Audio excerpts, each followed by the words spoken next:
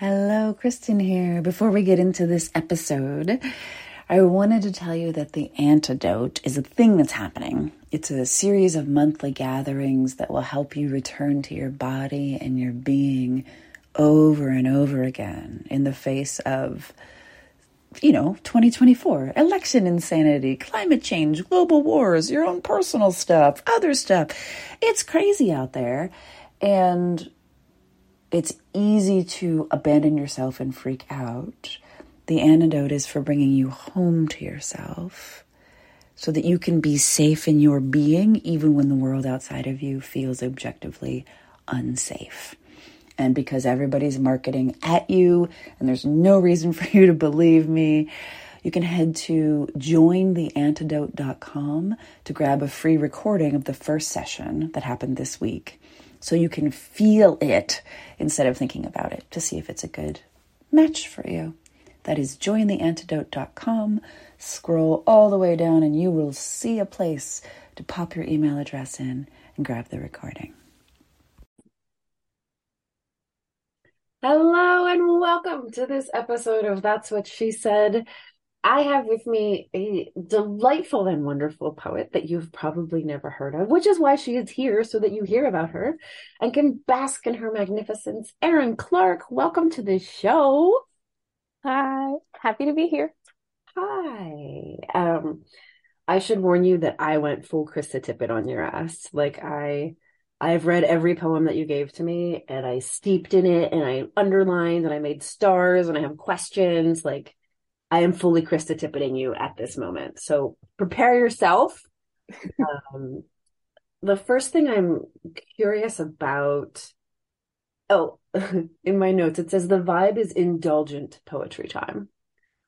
So if you are listening as a person that does not enjoy poetry, you will 0% enjoy this. Just to be very, very clear, this is all about the poetry, and there isn't any it's poetry time. So if you don't like poetry, one, you're wrong, and two, feel free to go to a different podcast. We've set the watches. It is poetry o'clock. Here we go. It is. It's poetry o'clock. And I didn't even write questions for you. I just wrote, I am curious about, which I never do. So here we go. I am curious about when you write.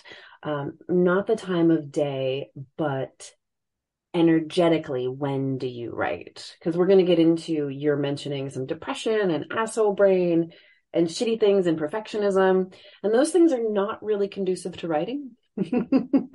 Yes. Yeah. So poetry has evolved into a form of self-care.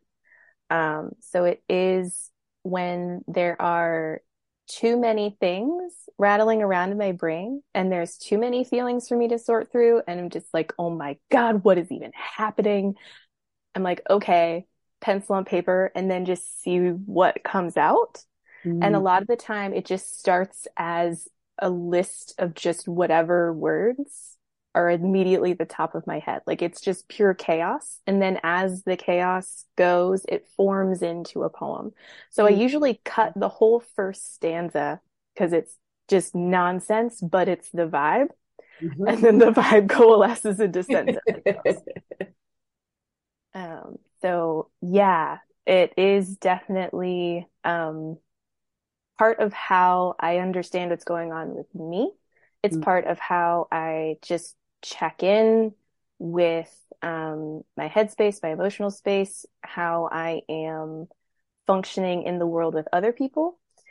And then also sometimes it's just I get really, really psyched about a certain idea. I'm just like, have you seen a seashell? Beautiful. Yeah. I'm going to write a whole thing about how fucking great this seashell is. So it's also that. Beautiful. And then sort of a bigger, broader, what role has poetry played in your life? And you can answer that however you would like. Oh, man. I love poetry so much. And it's really interesting that I used to write it when I was little. Some of the first things I ever wrote when I was 4 years old, I wrote little poetry books. I would fold it into a piece of paper into 4, and I would have a front cover, and I would, make little poetry books. And then sometime around middle school, I stopped writing poetry. And I was all about prose. We were very, very deeply in pure realistic fiction, gritty reality as much as possible. And it wasn't until around a little bit after I had both my kids, so it was around like 2017, 2018 maybe, that poetry started to open back up in my brain a little bit. And it was around that time that I was just having a bad day. I was like rummaging around the house. I was getting squirrely mode is what we call it, where I'm just like, I have to do this thing over here, and then I have to do this thing over here. And like, that's what we call it. You know the vibe. Everybody feels squirrely. Not everybody calls it that. And I am a very analytical person. I am a very problem-solving oriented person. So it's like, what is the problem with me? And I was like, and I went up to my husband. I was like, I think I don't make sense. And my husband was just like, you don't have to make sense. And I was like, really? He's like, yeah. Like, I'm 28. No, I told you this. Like, I thought I was supposed to make sense as a human being. He was like, no, it's fine. The gifts that this man has given me, I swear. And so that was when I started to be able to write things in more of my own way. And so instead of having to take these thoughts that I was having and make them make sense for other people, I could just let them be true, and they still communicate with people. Like, it still makes sense. And that's really what I love about poetry, is that it doesn't make sense and yet fully does, because it's really the truth of one heart being totally open and connected with another heart. And that transcends any kind of logic that we impose on our communication. Like, it's so much deeper and better than that. Yeah. Yeah, we impose logic tragically sometimes, like to our own detriment. Yeah.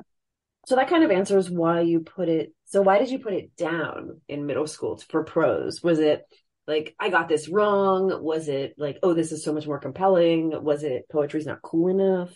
What was the impetus there for putting it down? It was like, at the time I could not have been like, oh, this is the turning point, this is the moment. But like, historically, we can see very clearly, I had the big capital T trauma.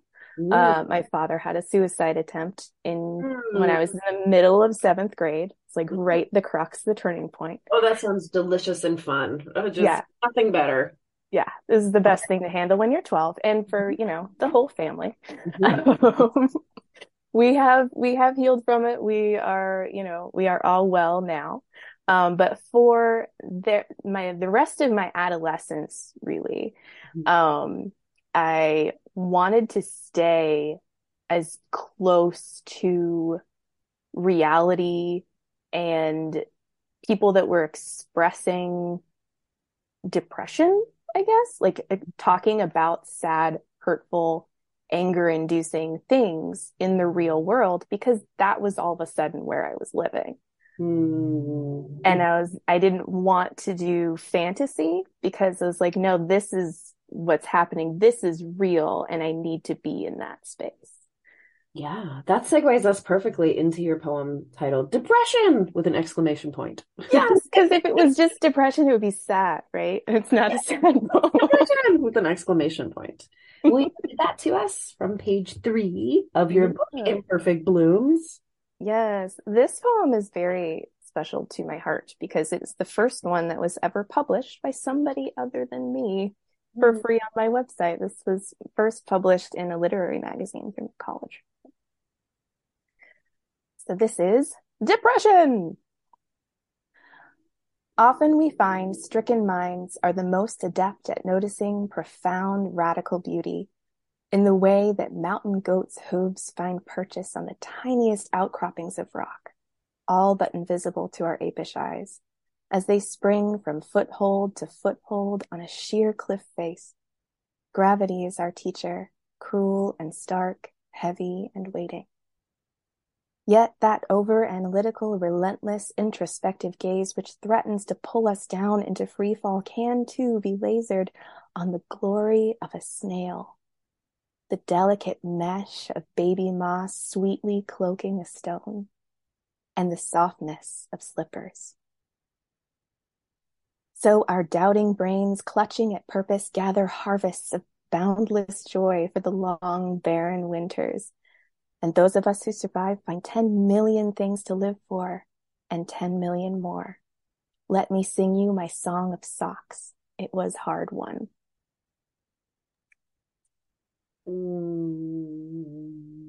Anything else to say about that one?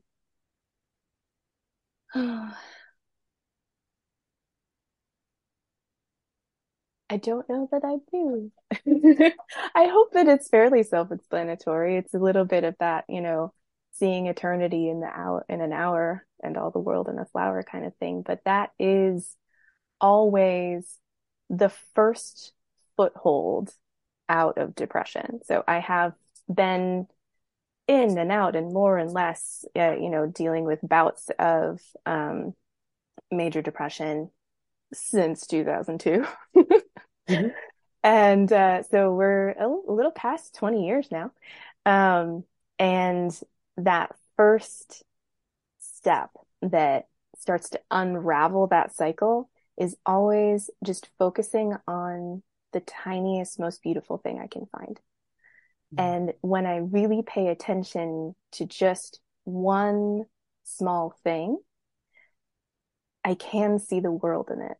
And that becomes so healing. And you can really pile those up into this horde of like, look at all these beautiful things. Have you seen this pebble? It's gorgeous.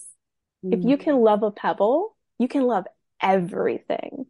And that awakens the heart again. It awakens interest and joy and connection with the world. It sounds to me like you're describing the nutrient that is awe. Yes. And how if you can stay attached to awe, depression has less of a grip on your reality from day to day. Exactly. Yes. Because I mean, depression will always tell you that nothing matters. Nothing's interesting. It's all terrible. It's all stupid. Fuck this. Yeah. That's its one thing. It's just like, oh, nothing's good. Be like, oh, but this blanket's really good though. Mm-hmm. And that, yeah, you can undo the argument there just with, yeah, amassing as much teeny tiny gorgeous evidence as possible. I love it. And the other thing that you do really, really well is returning us to rest via your poems. So I'll give you a choice here if you want to read Do Nothing or Be Loved. That's whatever feels like that's the one for right now. I think I'll do Be Loved.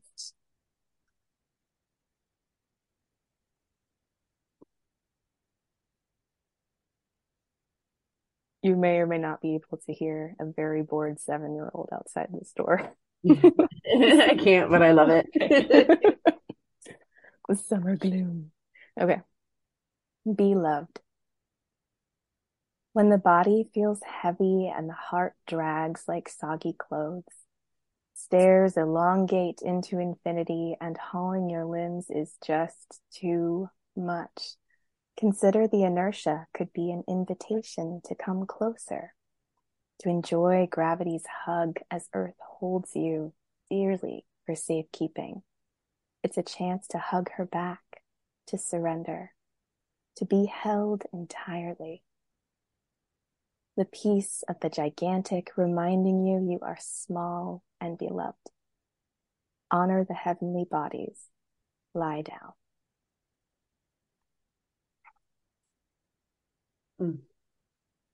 That one makes me so happy. Yeah. The question there is, how did you learn that lesson? By being so fucking tired, I couldn't move. Yeah, that was a setup. Mostly. I assumed that was the answer. Yeah. Yes. Yeah. I had 2 under 2 at a certain point as a mother, and we always just have a lot going on in life. And I like science and I like finding the magic in science. And so I love this idea that gravity is technically a pulling sensation. It's because you have mass that the largeness of the earth just holds on to you. It's just like, oh, that's a snuggle. I'm getting snuggled right now all the time just for existing because I'm little and the earth will hold me here. Um, and yeah, I mean, every single poem in this particular collection, not all of my poems are like this, but this collection, Imperfect Blooms, these are all the reminders and little sort of love notes that I write for myself for future times when I need them. And so I gathered them to share them because I thought other people might also need the same reminders because we all have fairly similar problems. We're all tired. So that's really where this particular set came from. I wanted them to be the same kind of nourishment that these are for me when I need them. Beautiful. Beautiful. I love poetry as a form of nourishment. And that brings us to your asshole brain, which is featured prominently in I Am With You, Are You With Me? Will you read that? I forgot about that one. 23 there. Yeah.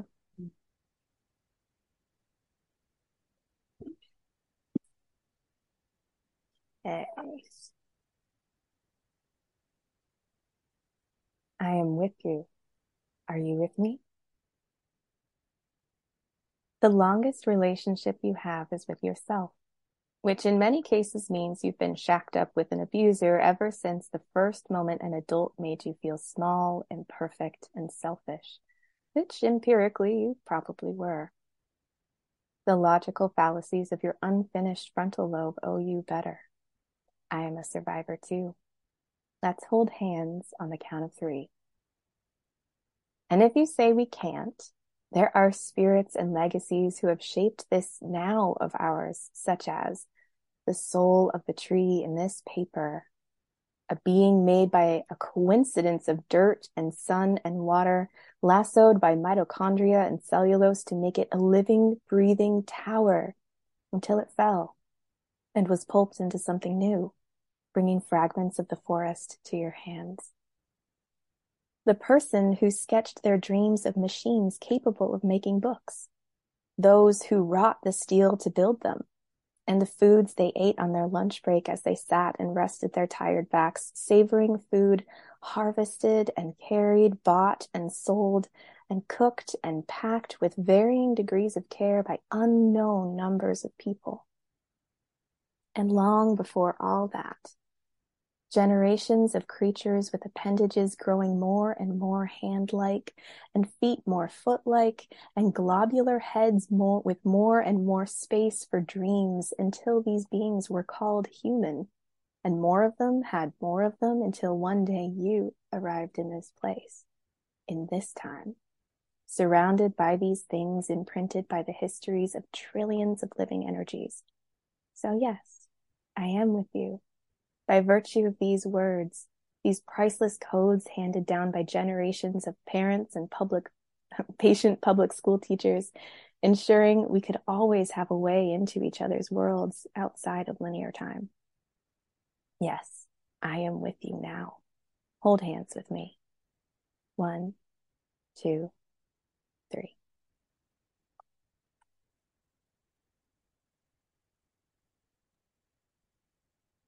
That one is where it's so tiny and specific, and then it just like stretches out to include the whole universe. And like, I understand that you're a human, but I'm also slightly convinced that you are a tree. who just happens to be able to write poetry. It's a possibility.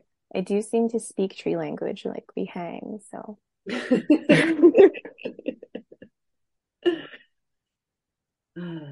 Is there anything? Oh, I want to go back to the part, that opening about how like you've been, um, you've had an abuser in your mind since the first time that an adult looked at you. Yes. Yeah. Yeah. So the poem that like started this collection was, the title poem Imperfect Blooms, and I have a major perfectionism problem. Like that is my thing. And it wasn't until, I've worked on it. I've worked on releasing it through any number of ways. There's therapy, there's meditation, there's play, there's all kinds of ways to kind of work through that. And it still is just forever a little bit the burden on my back. And it wasn't until like this spring that I realized that perfectionism is a coping skill. It came into me from some moment very long ago when there was vulnerability and hurt. And it was so much that my brain was like, okay, this hurts too much. We're probably going to die. So what if we just be perfect all the time forever, and we will be beyond a reproach? No one can criticize you ever if you are perfect all the time. This is 5-year-old logic, right? It's perfect. It makes total sense when you're 5. And so there are a lot of nasty side effects to that, but it is at its core problem solving around a wound. And so it's so much easier for me now to look at that and have compassion for that pattern, because I can look back now and see like there's my inner child and she's holding this like tattered, nasty, disgusting security blanket really, really tight. And it's like, you can put perfectionism down. It's okay. She's like, nope, blanket is safe. Blanket keeps me warm. We're keeping this forever. I need this. We have to have it or we'll die. Like, we're going to get a new blanket. It's called mindful embodiment. It's so much. It's so good. You're going to love it. And it's way easier to let go of perfectionism as an addiction, as a coping skill from that space, from that recognition of like, oh, this isn't just a bad habit. I was trying to help. I was trying to heal. And it just did it in a really shitty way.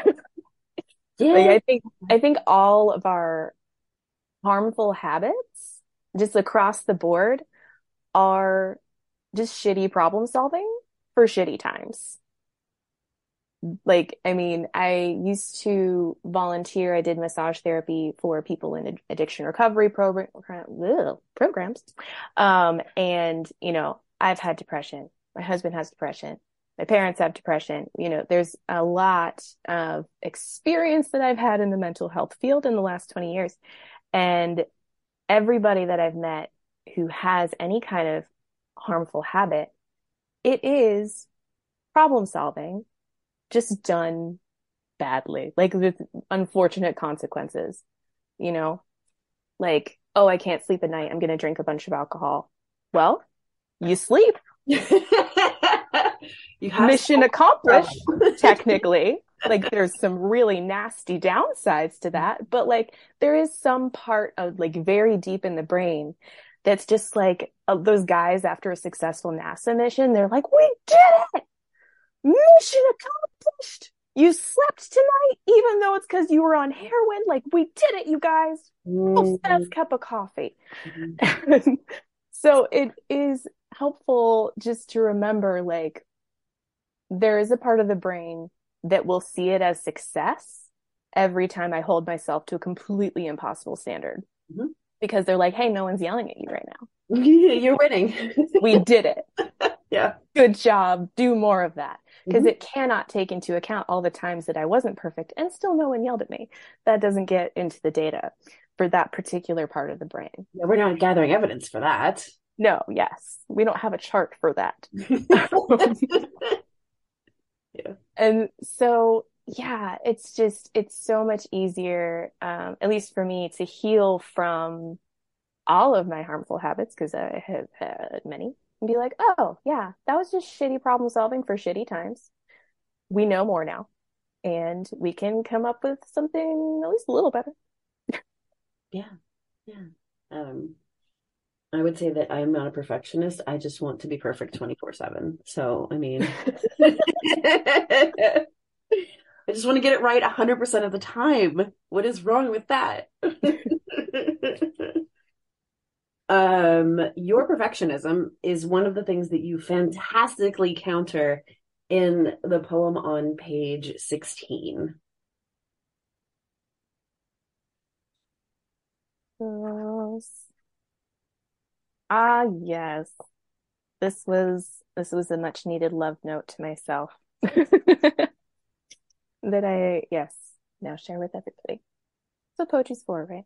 Mm-hmm. All right. This is called Permission to Be a Fuck Up.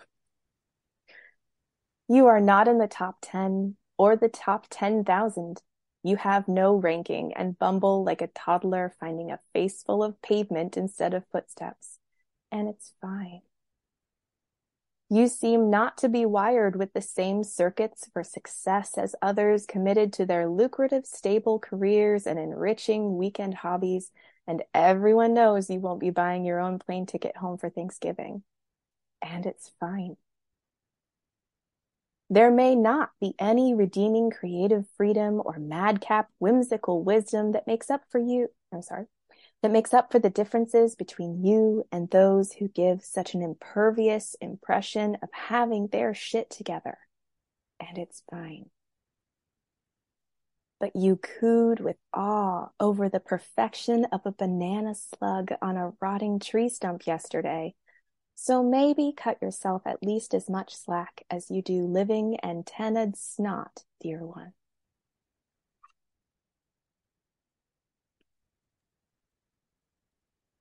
In my book, in Rainbow Pencil, there's an arrow and it says, "This made me cry." And the date, 5/16/23. Oh, yes. Yeah, because we don't do that. We don't do that for ourselves. We give ourselves permission to be magic or miracles or saviors or just all of the things that are pure ambition. And to be a fuck up is like, I don't, mm, when that's actually what we need a lot of the time. Yeah. That has been one of the best counters I've found for perfectionism is just expanding the definition of perfect to be everything. Like there are some really, really hideously ugly, gross fish in the ocean right now. You know, the scary ones with like teeth and dangly things and they look like mud. And that is a perfect specimen of that fish. Mm-hmm. Like absolutely perfect. They are rocking it. Mm-hmm. They are crushing being an ugly, gross fish. And so I can also crush being a human being. Like, I drank water today. I Mm-hmm. ate food today. So far, acing it. Like, honestly. Yeah, yeah. Well, and what's crushing it for being a human is not crushing it for capitalism. They're often at odds. Yes, Like you chilled the that's fuck out, true. you took a nap, you ate food that wasn't just pure chemicals. Like you're winning, capitalism is losing. Yeah. Yeah. That, when I took a biological anthropology class, which I loved, and one of our projects in it was doing just like extended primate observation. Mhm. And it's not until you sit there for like 30 straight minutes watching a primate that you realize they're not doing a hell of a lot. Mhm. Like in nature, Mhm. all of the other species of the world, they're just hanging out. Mhm. They eat, they sit, maybe they move over there. That's it. We might do some grooming. Yeah, a little bit. Like, yeah, swing on a thing if you feel like it. Mhm. Not if you don't. Take a nap. They're just living. I was like, oh man, we fucked up. Yeah. Yeah. We could just be hanging, Could just be chilling, swinging from trees, taking naps. eating fruit, Yeah. What went wrong? Capitalism. Capitalism is what went wrong. Yeah. So yeah, I do try to integrate a little more of the spirit of the orangutan mother that I observed for 30 minutes straight and just be like, okay, yeah, I can sit down because I'm a creature on Earth and we get to do that. Yeah. And it's not bad or wrong to sit down. It's not a moral judgment to sit down. Yeah, it doesn't have to be. I think other people, lots and lots of other people will say that it is. They are incorrect. We're allowed to sit. Yeah. They got it wrong. Absolutely, we are. Um, oh, the thing I have written next is asking about the role that imagination plays in your day-to-day life. So I'm curious about your claiming and using imagination, which I view as like one of the most endangered human resources that we have. Yes. Oh, that dream space is so precious. It's so vital. Um, yeah. I did not make up that term, by the way. That's Trisha Hersey from Rest is Resistance. And I think Adrienne Maree Brown also talks about it in her work, but I do love the imagination space. Um, I think, I mean, I was always just a very imaginative kid. I got that, part of my brain from my mom. And so that is just, I am a naturally creative person. I would have like very, very long imaginary conversations and adventures with various like movie characters when I was a kid. I didn't have just one imaginary friend. I had like a whole cohort. They had backstories. We had destinations. There were like sequels. Like there was the universes that exist in my head. But honestly, being a mom has really helped me keep that tool. Because when I had kids, for starters, I wanted to keep my mental health like on a point game. That was like, okay, if I'm gonna be a parent, I'm gonna deal with my shit because my family did not. They didn't have the resources. There weren't things for that for the most part. There was Zoloft and shame. And no wonder no one got better. And so I really wanted to keep keep my mental garden flowery and beautiful. And I wanted to just have as much fun with my kids as possible. That was the goal from day one, was just like, oh man, we are gonna play. And so yeah, I mean they have pretty high demands. It keeps me on my toes, but we can generate adventures together out of nothing. And I was mostly a stay-at-home mom. And so it was just on me to entertain all of us for years. And so it has just, I think because I practice, I have been able to keep and tend and grow my imaginative capabilities. I would like to expand them a little bit out of my family, to encompass more of like community and political space, because I think that's a really, really powerful place to apply imagination. But I also am a full-time college student with 2 elementary school age children and a business and a job. So maybe in a couple of years is when my imagination will grow into that space. We got time. I'm glad that you're keeping it, that you've kept it and you are keeping it, and that's just part of being Erin. I appreciate that. But I do want to flex your imagination with in a chapbook, which is not available. So you're just going to have to hear it here. There's a poem called Self-Portrait as a Bad Girl, which is, this holds a special place in my heart. The Bad Girl Protocol that I learned from Kasha Urbaniak. If I could just spend the rest of my life doing the Bad Girl Protocol with women, I could die happy. And it's just, you say, if I were a bad girl, and then you fill it in. And here is the Erin version. Yes, I made it into a poem. So this project was a friend of mine gathered a bunch of Oregon poets, and he was like, okay, let's write a poem one a day, every day for the same 2 week span. And then you'll send them all to me and I will compile them into a book. And it is impressive how quickly you will run through all of your ideas by day 3 when you have to write a poem every day. But it did tap into some creative spaces that I would not have used otherwise. And this was one of them. I was like, I don't have any ideas. I know, bad girl protocol. So here we go. Self-portrait as a bad girl. If I were a bad girl, I would leave the crumbs on the floor. If I were a bad girl, I would stomp on the floor loudly at any hour I like. If I were a bad girl, I would fuck on the floor, windows open, music off, spilling moaning into the silence while I'm filled. If I were a bad girl, I would beg on my knees and shame me for days after. If I were a bad girl, I would leave the snot on the pillow from where I screamed into it. If I were a bad girl, I would scream into faces, not pillows.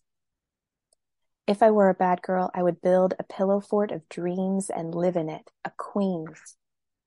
With no tax forms, only a sparkling scepter made of moonshine and a gown of whispered silk.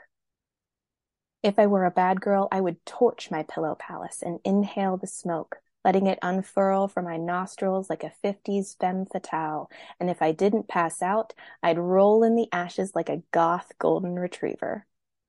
If I were a bad girl, I would explode like buckshot, later tweezed out of gristle and bloodied down, leaving others to clean up the mess. If I were a bad girl, I would stop cleaning up the mess.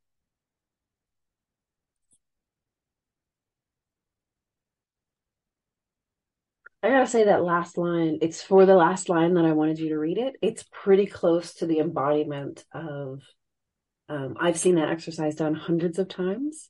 And it pretty much always comes down to, if I were a bad girl, I would stop cleaning up the mess. Yeah. The physical, the mental, the emotional, the societal, the capitalist, the religious, there's just so much mess. Yes. Yeah. That was really, yeah. I went all through all of that to distill it down into that point. I was like, oh, this is the thing. Yeah. Because good girls don't leave behind messes for other people. We handle it. We clean up other people's messes. Yeah. And so I was like, oh, yeah, leaving problems for other people to solve is like the worst possible thing I could think of to do. Like, that is the baddest of bad. It's just like littering emotionally or like politically. Emotional like, littering. Yes. Yes. It's the worst thing that I could think of to do in life. The baddest of bad, yeah. Yeah, but it really does come down to that. And it, the conditioning wise, like you've hit upon like exactly the thing that we're trained to clean up the mess always. Yeah. Often literally, because, kids. But yes, I was like, oh, this is everything. This is all of it. It really is. It really, really is. Yeah. Beautiful. I love that one so much. And just a question for you. Yeah. What has poetry taught you that nothing else has?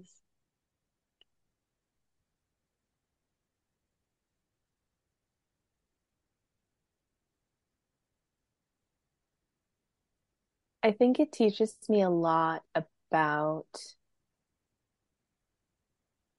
the hearts of people and how we can connect through art space.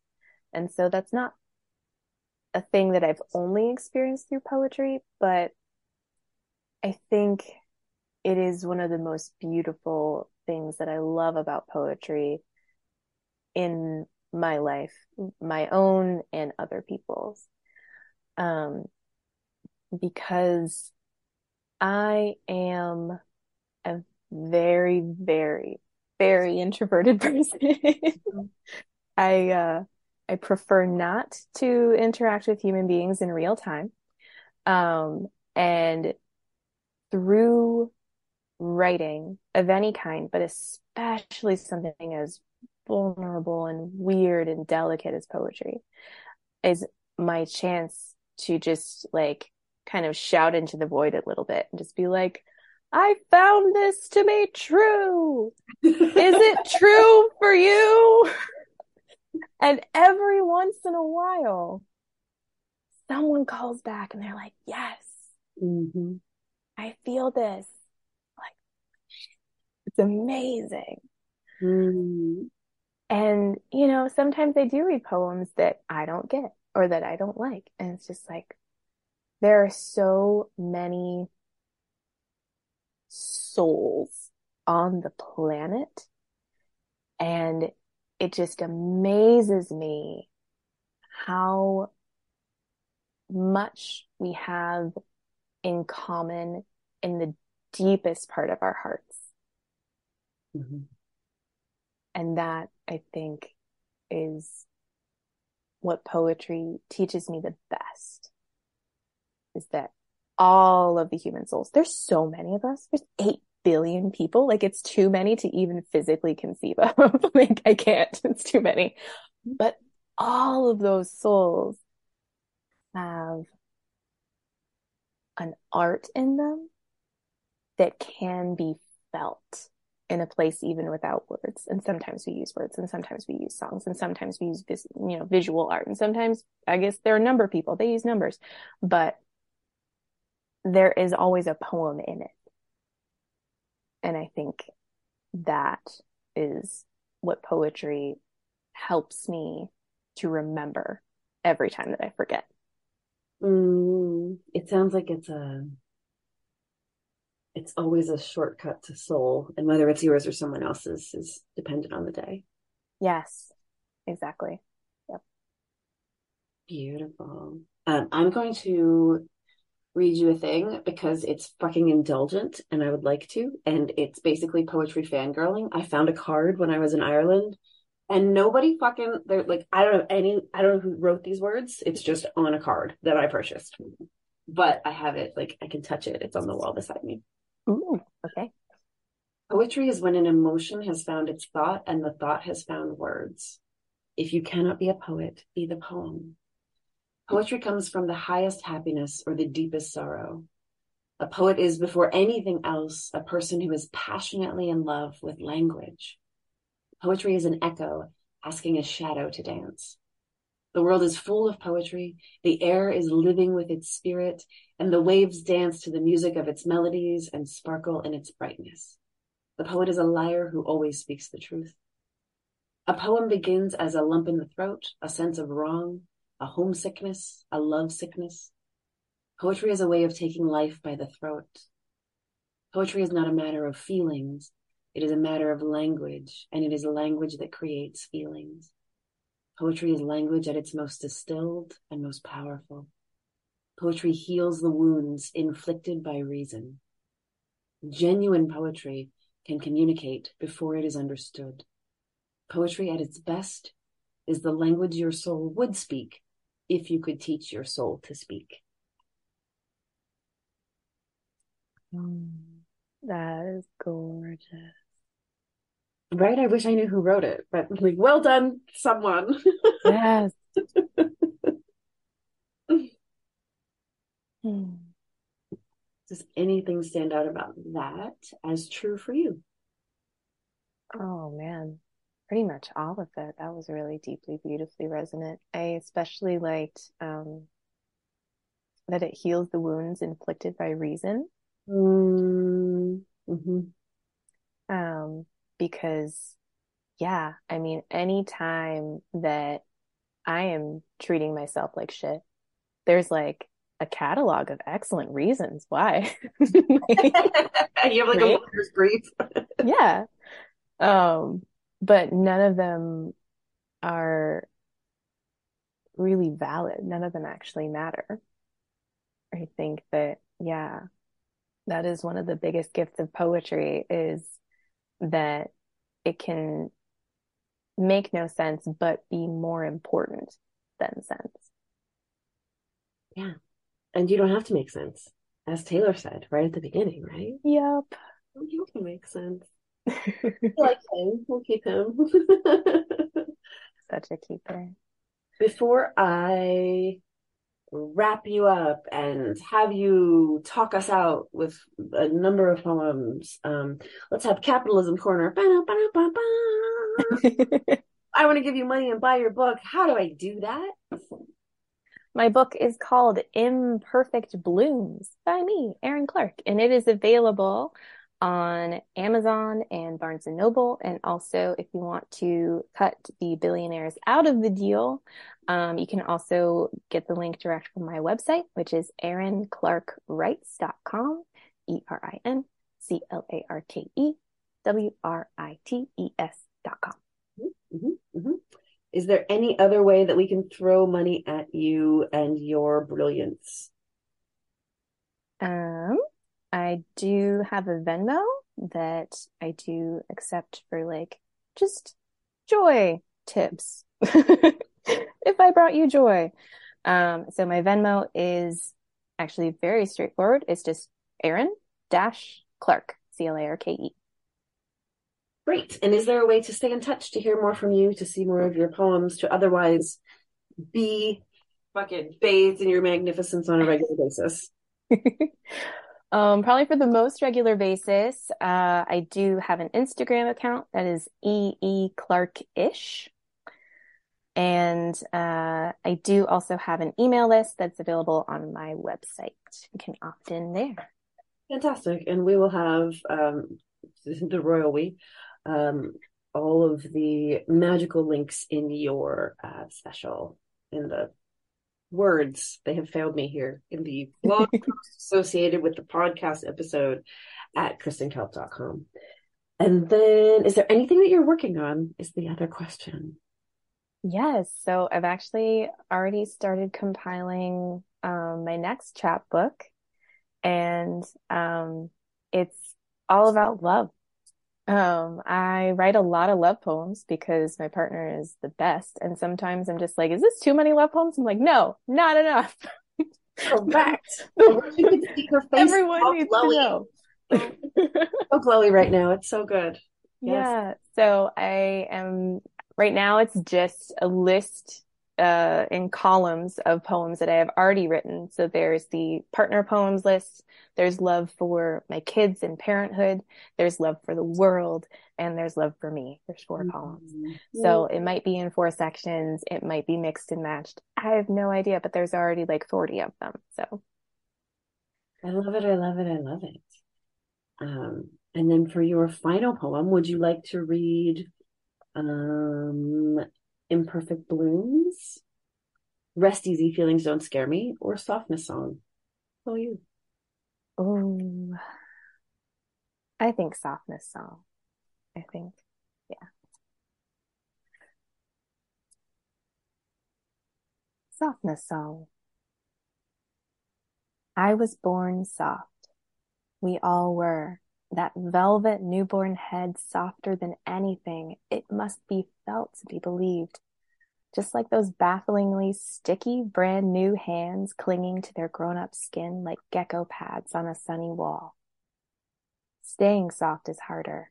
The trick of unhardening rarely taught, and a thing relearned with each fresh hell, but only by those dogged soul explorers who bother to follow the nagging whispers and flickering lights that lead us down counterintuitive zigzag paths in search of that lasting, deep, eternal contentment.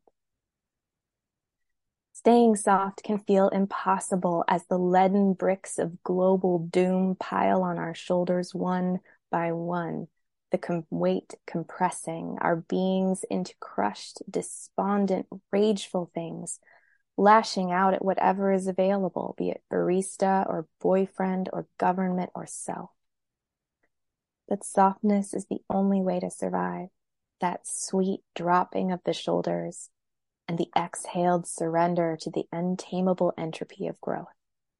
For with softness, we grow too, expanding with grace wide enough to enfold agony with gentleness, granting us unfathomably painful and delightful superpowers to stand and feel it and love regardless. Be soft, dear warriors. Conquer the density of the times by dissolving your bones into clouds through which the hails of news cycle gunfire pass unscathing. Rally your grateful holding heart to savor this breath, a lighthouse beacon in the tumultuous sharpening dark, to be a soft moment caressed with mutual pleasure and teach others what softness can be. Be soft and free, my brave, kind kin. Do not let the burdens hold you. We can be born and born again with each remembrance of how these selves began, a velvet, beloved miracle of chances, a temporary life in the symphony of time, here to add our graceful melodies in the midst of the grand collective wandering. Be soft and free, my brave, kind kin. Do not let the burdens hold you. We have a song to sing.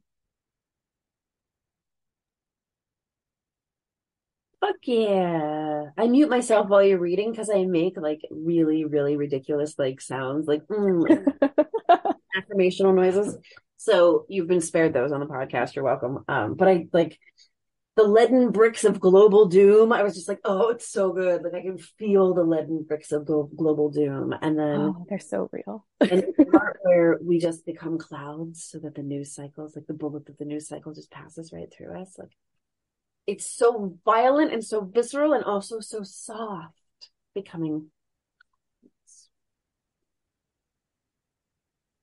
Yeah, that was a trick taught to me by my aunt when I was recovering from my super major depressive episode. She is like, for all the intents and purposes, a Buddhist nun. Um, and she was really the one who taught me about religion and spirituality and mindfulness in general. She really taught me how brains work and that you don't have to believe your thoughts and all of those things. And yeah, she taught me that image of if you become the cloud, things just pass right through. It's so good. It's so like, it's so not us versus them because it's a cloud. Cloud is just like a, how do you fight that? Yes, you don't have to. That's the beauty of it, is you can just be in the world and you're not, like, what's the word I'm looking for? You're not battening down against anything, because all too often there's so much evil and you can harden against it and come, just sort of butt up against it, or you can embody so much peace that their harm cannot harm you. And from that space, their harm becomes ineffective because you can facilitate so much healing from that place. Yeah. I always hope to be bigger. Anytime that I get stressed out, we feel so tight and little. And getting bigger is almost always the answer. And I teach that to my kids too. And one's like, I want this thing so much. I can't. I just have to have it. And it's like, okay, you can be the entire sky. And that can just be a thought going through the sky. It's okay. Yeah, being soft is hard in 2023, and I'm assuming all of the years before, but it feels especially potent. It's always been hard because it's easier to beat the shit out of someone than to become a cloud and let their harmony Yes. flow through you. It is hard, but it's so beautiful when it's done. Yeah, and I think at some level, poetry is feeding the softness. Poetry is actively giving nutrients to the best parts of, at least, I mean, I see it in you and just in general in the world. I see poetry being like, this is how we stay attuned to softness. Yes. Yeah. So if anyone didn't like poetry before and hadn't checked out of this podcast yet, maybe we'll convince you to read more poetry. Or at least listen, like it's just a good time. It Is is. there anything you want to say before we go that's like, I wish you would have asked me about this, or I'm dying to talk about that, or Jesus Christ, why didn't you remember to talk about blah? Just tell me what blah. No. Yeah. It's so cool that I wrote a book. I never thought I would. But you did. I did, and it's real, and it's in paper, and people can buy it, and other people have bought it that aren't my mom, which is amazing to me. More. It's happening. So yeah, I am so, so, so happy that we got to talk today about poetry, just in general. It's been a delight. And again, you can find her at erinclarkewrites.com, ERINCLARKE writes, WRITES.com.